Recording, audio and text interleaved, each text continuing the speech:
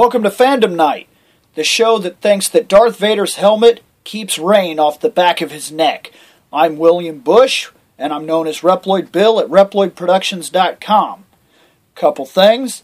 In the last episode, I actually said wrong. I said, welcome to Fantasy Night, which was because I was going to read the Spider-Man comic, and it kind of threw me off. Sorry about that. That has been fixed. But let's get the contact information out of the way. Should anybody want to talk to me or anybody else that's on staff or want to make fun of us or whatever you want to do, critique us, tell us how to make the show better, tell us what is wrong with the show for that matter. Our contact information, I am William Bush on Facebook and Google+. You can join the fan page on Facebook, which is, of course, Reploid Productions. There is ReploidProductions.com. That's no space. And there's Reploid Productions at gmail.com also. And that's also no space in the word. Reploid Productions is one big, giant, ridiculous word. I believe that covers the contact information. And we can go ahead and jump right in to the next Spider-Man issue. So this is the Amazing Spider-Man issue 1, and it says, the Fantastic Four think I'm trapped, but they don't suspect my real power. Now this was the first official Spider-Man comic, and of course it has the Human Torch flying up around this big glass thing, and he's hanging on to the inside of this glass deal, Spider-Man is, and then Sue is in the back, and clobbering time, the Thing is down there waving his fist, and Mr. Fantastic is just standing there being not useful at all. To go right into it, the first page here, and of course giving credit, like I said I'm going to start doing, the script was all done by Stan Lee, so he was the basic story designer, all the art by Steve Ditko, and the lettering by Johnny D. At here it shows a bunch of people pointing fingers, and it shows J. Jonah Jameson shaking his fist at Spider-Man who's hanging on this web, and it says, "Freak! Public menace!" And of course they're basically attacking him. I'm thinking this picks up right after the criminal thing, because he's throwing his spider suit against the wall, and he's basically saying, I can't believe it, how could I let this happen? All my powers, and all I did was stand there and let this guy do that, and now Uncle Ben is gone, and Aunt May and I are alone. And she's talking with a doctor, says, please give me, oh no, he's a bill collector, I'm sorry, says, please give me a little more time, I'll pay the rent next week if you'll only wait. So their financial problems are already starting. She was a housewife. Ben, this is going to sound bad. It sounds like I'm criminalizing Ben, but Ben did not take the responsibility to provide for his family when he was gone.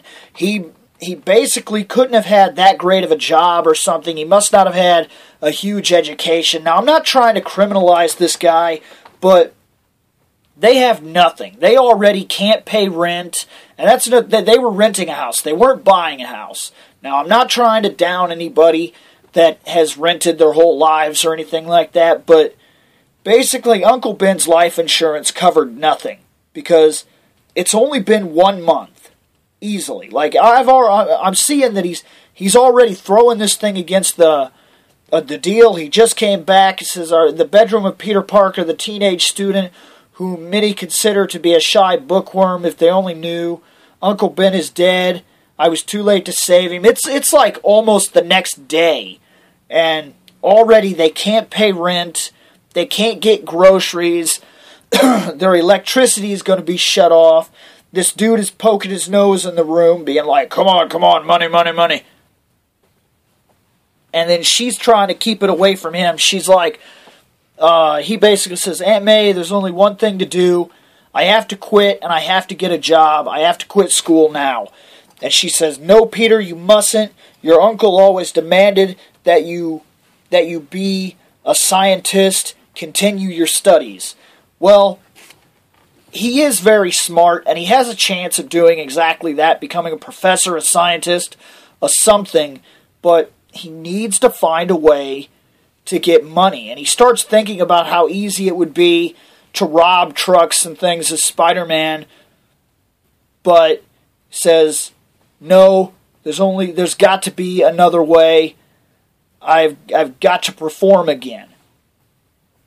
And he's sitting at school and he's working and the kids are making fun of him, of course. And that's real douchey because his uncle just died. That was probably on the news. That was probably announced in his classes. And they're terrible people. There's no way around it. They are terrible people because that is awful. Like, his uncle is dead. He's broke as crap. He has almost no future whatsoever, and they're being real bad to him. Now, he does a performance here, and then after the performance, he goes in, and he gives him a check. He says, name, I can't tell you that. He says, just make it out to Spider-Man. And he's like, okay, you might have a mighty tough time cashing it, though. He says, tough time cashing it. Well, we'll just see about that. And he was about dumb to believe that. But he goes into the bank, and the bank guy's like, how do I know that you're not just some guy in a Spider-Man costume? There's no way I'm giving you this money. So he goes and he says, I'm ready for my next performance, but I'm going to have to be paid in money this time. And he's like, nope. Might as well go on back to where you came from, Spider-Man. There'll be no show tonight or any other night. And he's like, what happened? Well, the Daily Bugle has published a Spider-Man menace up here, and it says, look at this editorial. The paper has everyone so steamed up that they'll probably toss you in jail if you show your face again. And he says, why? He says, we cannot allow that masked menace. This is, of course, J. Jonah Jameson now at this point saying, we cannot allow this masked menace to take the law into his own hands. He's a bad influence on our youngsters. So he's already making him out to be a criminal, and he's trying to promote his own son. This is a true hero. This is my son. Yada, yada, this and that. Well, right after that, he tries to go around looking for jobs because he figures the Spider-Man thing is done. He can't get a job. He tries like 2 or 3 different places, and then he sees Aunt May on the streets, and she doesn't know that he sees her. He looks in, and he notices that she's pawning off her jewelry just so that she can get the next month's rent. And he's real mad about that. He goes over and he hits the wall. He says, I can't give up. I've got to earn some money. And he punches the wall. And I'm surprised he didn't go right through the wall with the strength he's supposed to have. Right after that, it says part 2. It basically skips forward through some time. He's there watching a rocket launch, and he needs a job so bad that he has the free time to go watch the rocket launch. But J. Jonah Jameson's son is the one that's in the rocket, if I'm not mistaken. And they go into an orbit. Something happens, it messes up, and he starts falling towards Earth. Now, Spider-Man puts his costume on, runs out, and they're trying to figure out what to do because there's a possibility this kid could be killed. And he says, we have a 24-3B guidance unit, but there's no way to get it to Jameson in time.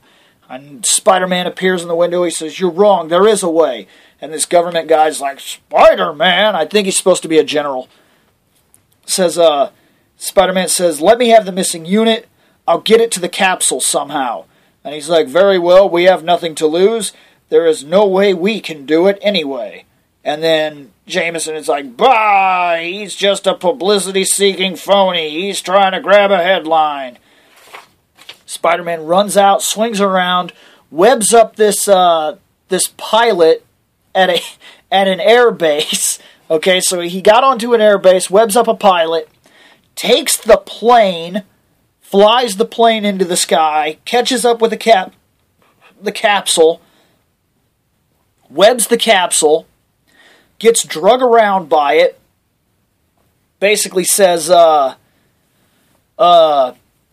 fighting against all this wind resistance, even my strength can just barely do it. So he finally gets up to the capsule, pulling himself up to it. And then we cut to Act 3, which is kind of weird that these were put like this. But I'm not going to question it. Like I said, comic books didn't really know exactly what they were doing yet. Spider-Man grabs hold of the capsule. He puts the guidance piece onto the capsule. He says, "What a lucky break. It fits in place as smooth as silk." And then all of a sudden he says, inside the capsule, he says that manual control has been repaired. I can shoot immediately. So he lands and everything's safe. And then Spider-Man's like, I better make myself scarce. He runs off. He goes home and he's feeling good about himself. He says, anyway, from now on, I guess I shouldn't have any more trouble performing in public. I'll bet even Mr. Jameson himself would hire me. But he gets the paper, and the paper, he's like, this is not possible. Why? It says, the newspaper demands that Spider-Man be arrested and prosecuted. So, he got completely screwed on this one. He got completely screwed. It basically says that it was all a plot by Spider-Man to steal the spotlight from my son. I accused Spider-Man himself of sabotaging the capsule so that the guidance unit would fall off. Spider-Man unlawfully broke into a military base and commandeered a plane by force, which I'm guessing crashed because he just jumped right out of the plane. So that's a couple $1,000 right there easily. Now, right after that, I believe we're moving into the next book here. Yes, no, it's not the next book. There were multiple storylines in a single book. So right after that, it says, and so a lonely boy sits broken with the fate of society at stake. What will his decision be? What will Spider-Man do next? Only time will tell. The end. But in the same book, like a double feature, we have Spider-Man versus the Chameleon, which was the first major bad guy, if you want to call him that Spider-Man actually went up against. The script was Stan Lee, art by Steve Ditko, and lettering by John Duffy. I think that's Duffy. Duffi, just so I'm not spitting on anybody here, in case I said his name wrong. But that's who did all the lettering. Panels got this creepy guy with aviator glasses and no face, like coming up over this city, and Spider-Man swinging in and webbing his face, and it shows the Fantastic Four to the side. Now, as we get into this story, Parker is still trying to find a way to make money. He figures that the Fantastic Four must be rich because they're local superheroes and they're respected. Now, he assumes that that's like their job because he's still only like a 15-year-old kid. So what he does is he breaks into the Baxter building to try to prove something. He gets into his costume. He figures out he can't get in normally. So he web lines and he goes across the building and sneaks in through the top, through a big window. It says, greetings group, you shouldn't have made it so easy for people to drop in on you. And all of a sudden this big dome closes around him like these big glass doors. And he says, I got news for you, loudmouth, it ain't that easy. That was the the thing. And he runs up, and before the doors can close, he grabs a hold of them and forces them open, these big plexiglass doors that are closing on him. Right after that, as he's coming out, the Thing gives him a punch. He's like, whoop, bow! And he says, oh, you big ape, who do you think you're pushing around? And he grabs the Thing and throws the Thing across the room, just like a rag doll, right into the Human Torch, who was just taking flight.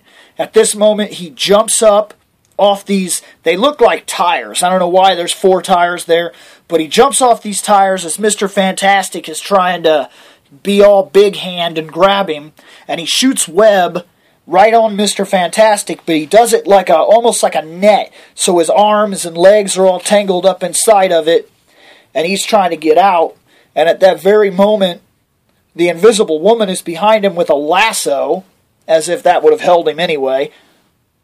But I guess they don't know that at the time. They don't know that. So that's fine. So she's flipping around this lasso. She throws it, but his spider sense warned him ahead of time. So he dodges out of the way, runs by her, grabs the rope and pulls it, and she spins around like a cartoon, basically. And right at this moment, the Human Torch flies in and kind of tries to swirl him around. He catches fire to the ground in a circle around him, and Spider-Man jumps out of it onto the wall and then up to the ceiling. And then as he's coming down, Mr. Fantastic becomes this big giant wall in front of him. And he says, "Okay, that's it. No more fun and games, fella. Someone might get hurt. Now I suppose you tell us why you're here." And at the time, the Thing is like, "I don't care why he's here. Get out of the way so I can kill him." And he says, "It's about time someone asked. I came here to join up with you. I want to be a member of the Fantastic Four, so I thought I'd give you a demonstration of how great I was." Once again, that's his childhood ignorance. The reason Spider-Man has been my favorite character for so many years is because we always see coming-of-age stories and things like that. We like to see our heroes. Captain America, he was trained by the military. He was already everything he needed to be. Then they enhanced him. Then you talk about Iron Man. Iron Man wears this suit. He's an absolute genius. He can think his way out of any situation. And if he can't think of his way out of it, he has some sort of technology that will get him out of it. He's a nearly indestructible character. Going into other people, the Fantastic Four, they're all scientists. It's weird how they just kind of jumped right into the hero-ness of it.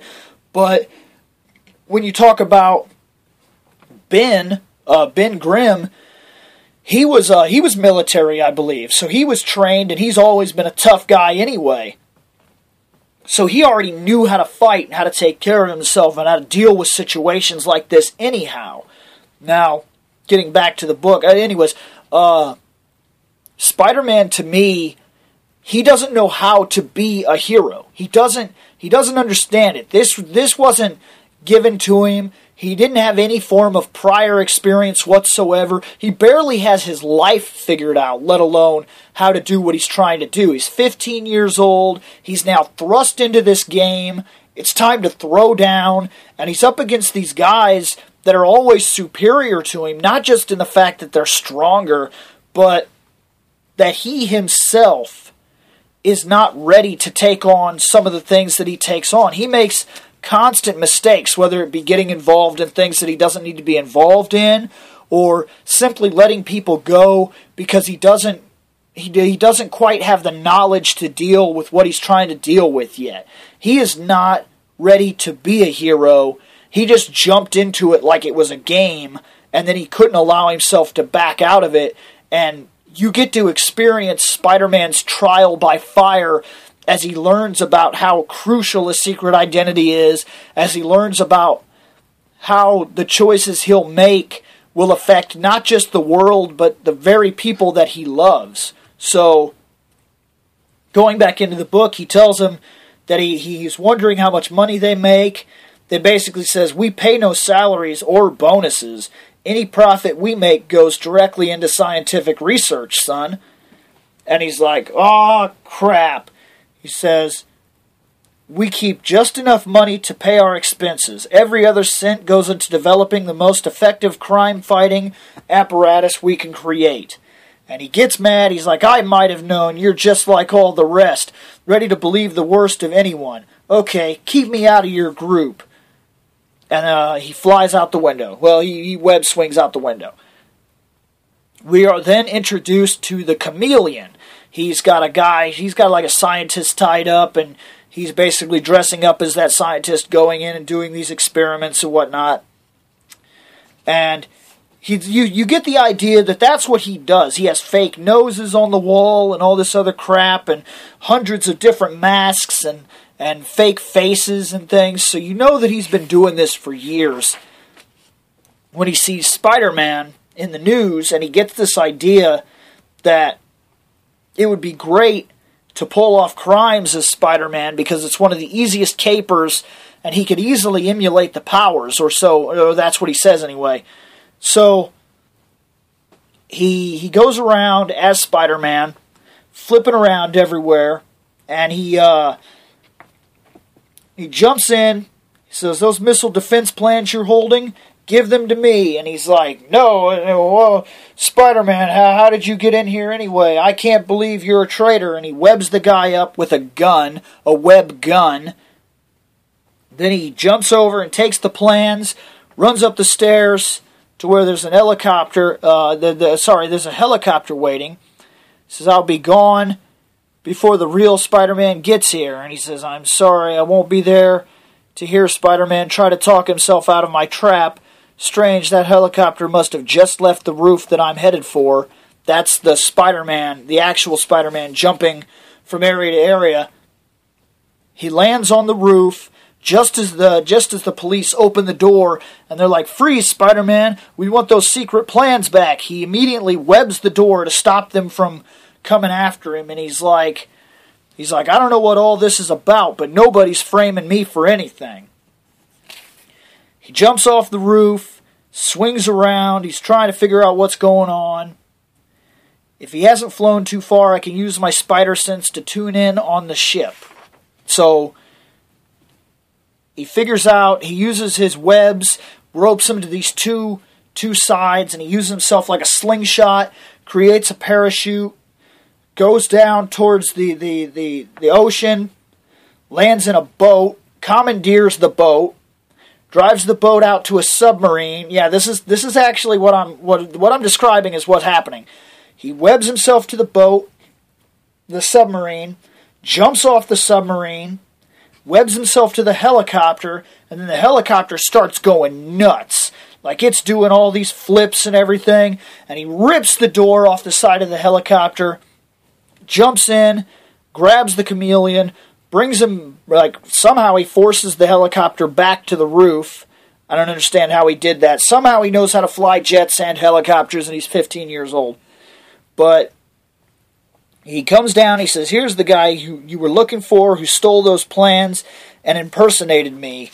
He drops the smoke bomb, somehow breaks Spider-Man's grip, and runs into the police station, pulls his face off, puts a new thing on to look like a cop, gets all dressed up, and Spider-Man senses him as he's walking by, and he's like, "That's the guy there." So he cuts the power. Now all the lights are off, and Spider-Man is like, "But that won't stop me. I can still sense him in the dark. I'll just shoot my web over. Oh no, I'm out of web fluid," which was a common gimmick that they used. But he jumps up on the wall, runs across the wall, jumps down, and grabs this cop. And this cop is like, "Help, grab him. It's the chameleon disguised as Spider-Man again." They all grab a hold of him, and he's like, "Oh, no, you don't. You're not going to fool us that way a second time." And he's like, "Wait, hey, he's lying. I'm Spider-Man." He basically rips this guy's uniform off of him, revealing the Spider-Man costume underneath, and they're like, now here's the part I don't understand. If Spider-Man was wearing his clothes underneath anyway, then when he ripped that thing off that cop, why wasn't that guy just like, I'm Spider-Man. He's the chameleon. And I don't get it. Like the cops, they didn't even question it. They were just like, "Oh, there's a Spider-Man costume under that cop suit. It's got to be him." But I guess the investigation is laid to rest pretty quick when he jumps like almost 3 stories onto the building and starts climbing up the building. And they're like, "Oh man, look at him go up that wall. He was the real thing." Later on, the Fantastic Four are sitting there reading about it, and they're like, "Reed, he's so powerful and confused. What if Spider-Man ever turns his superpowers against the law?" And the Thing is like, "Yeah, if a teenager can be so blamed strong, how strong will he be when he gets older?" And the Torch is like, he won't ever have to worry. We won't ever have to worry about him. And then Mr. Fantastic, "Oh, well, I don't know, Johnny. I wonder." And that is the end of the first issue of Spider-Man. It's a pretty standard issue. It's a decent story. I won't say it's one of the best. Out of the two that we've read so far, I would definitely prefer the first one. I think that the second one is decent, but the storytelling needs time to come into its own. It's going to take a while. That's just the way it is. But that was the second issue, or rather, sorry, that's the first issue of The Amazing Spider-Man, the second in our line of Spider-Man reviews that we're going to be doing here on Fantasy Night. So, this has been another step into my becoming a knight of the fandom. And to you guys out there, please get on the Facebook group page. Please talk some Spider-Man with me. Let me know what you think of the show so far and everything like that. And just remember, guys, I'm going to try to keep this show going as much as I possibly can. And it was a gimmick for me for a long time to do kind of a catchphrase at the end of every single one of my shows, like, this has been the 4 chairs, we're folding them up, and things like that. And I thought about saying something like, if you have the chance to be a knight, don't be a squire, or something like that. But really, I just want this show to be more of a normal, just review show in general. And we got a couple episodes coming up that I feel that you'll really enjoy, so please stick with us and keep letting me know what you guys think. Let me know how we can improve the show, and as I get different emails and whatnot, I'll read them on the show, whether they be positive or negative. I'll try to address some different situations. So let me know what you guys think, and I'll catch you next time.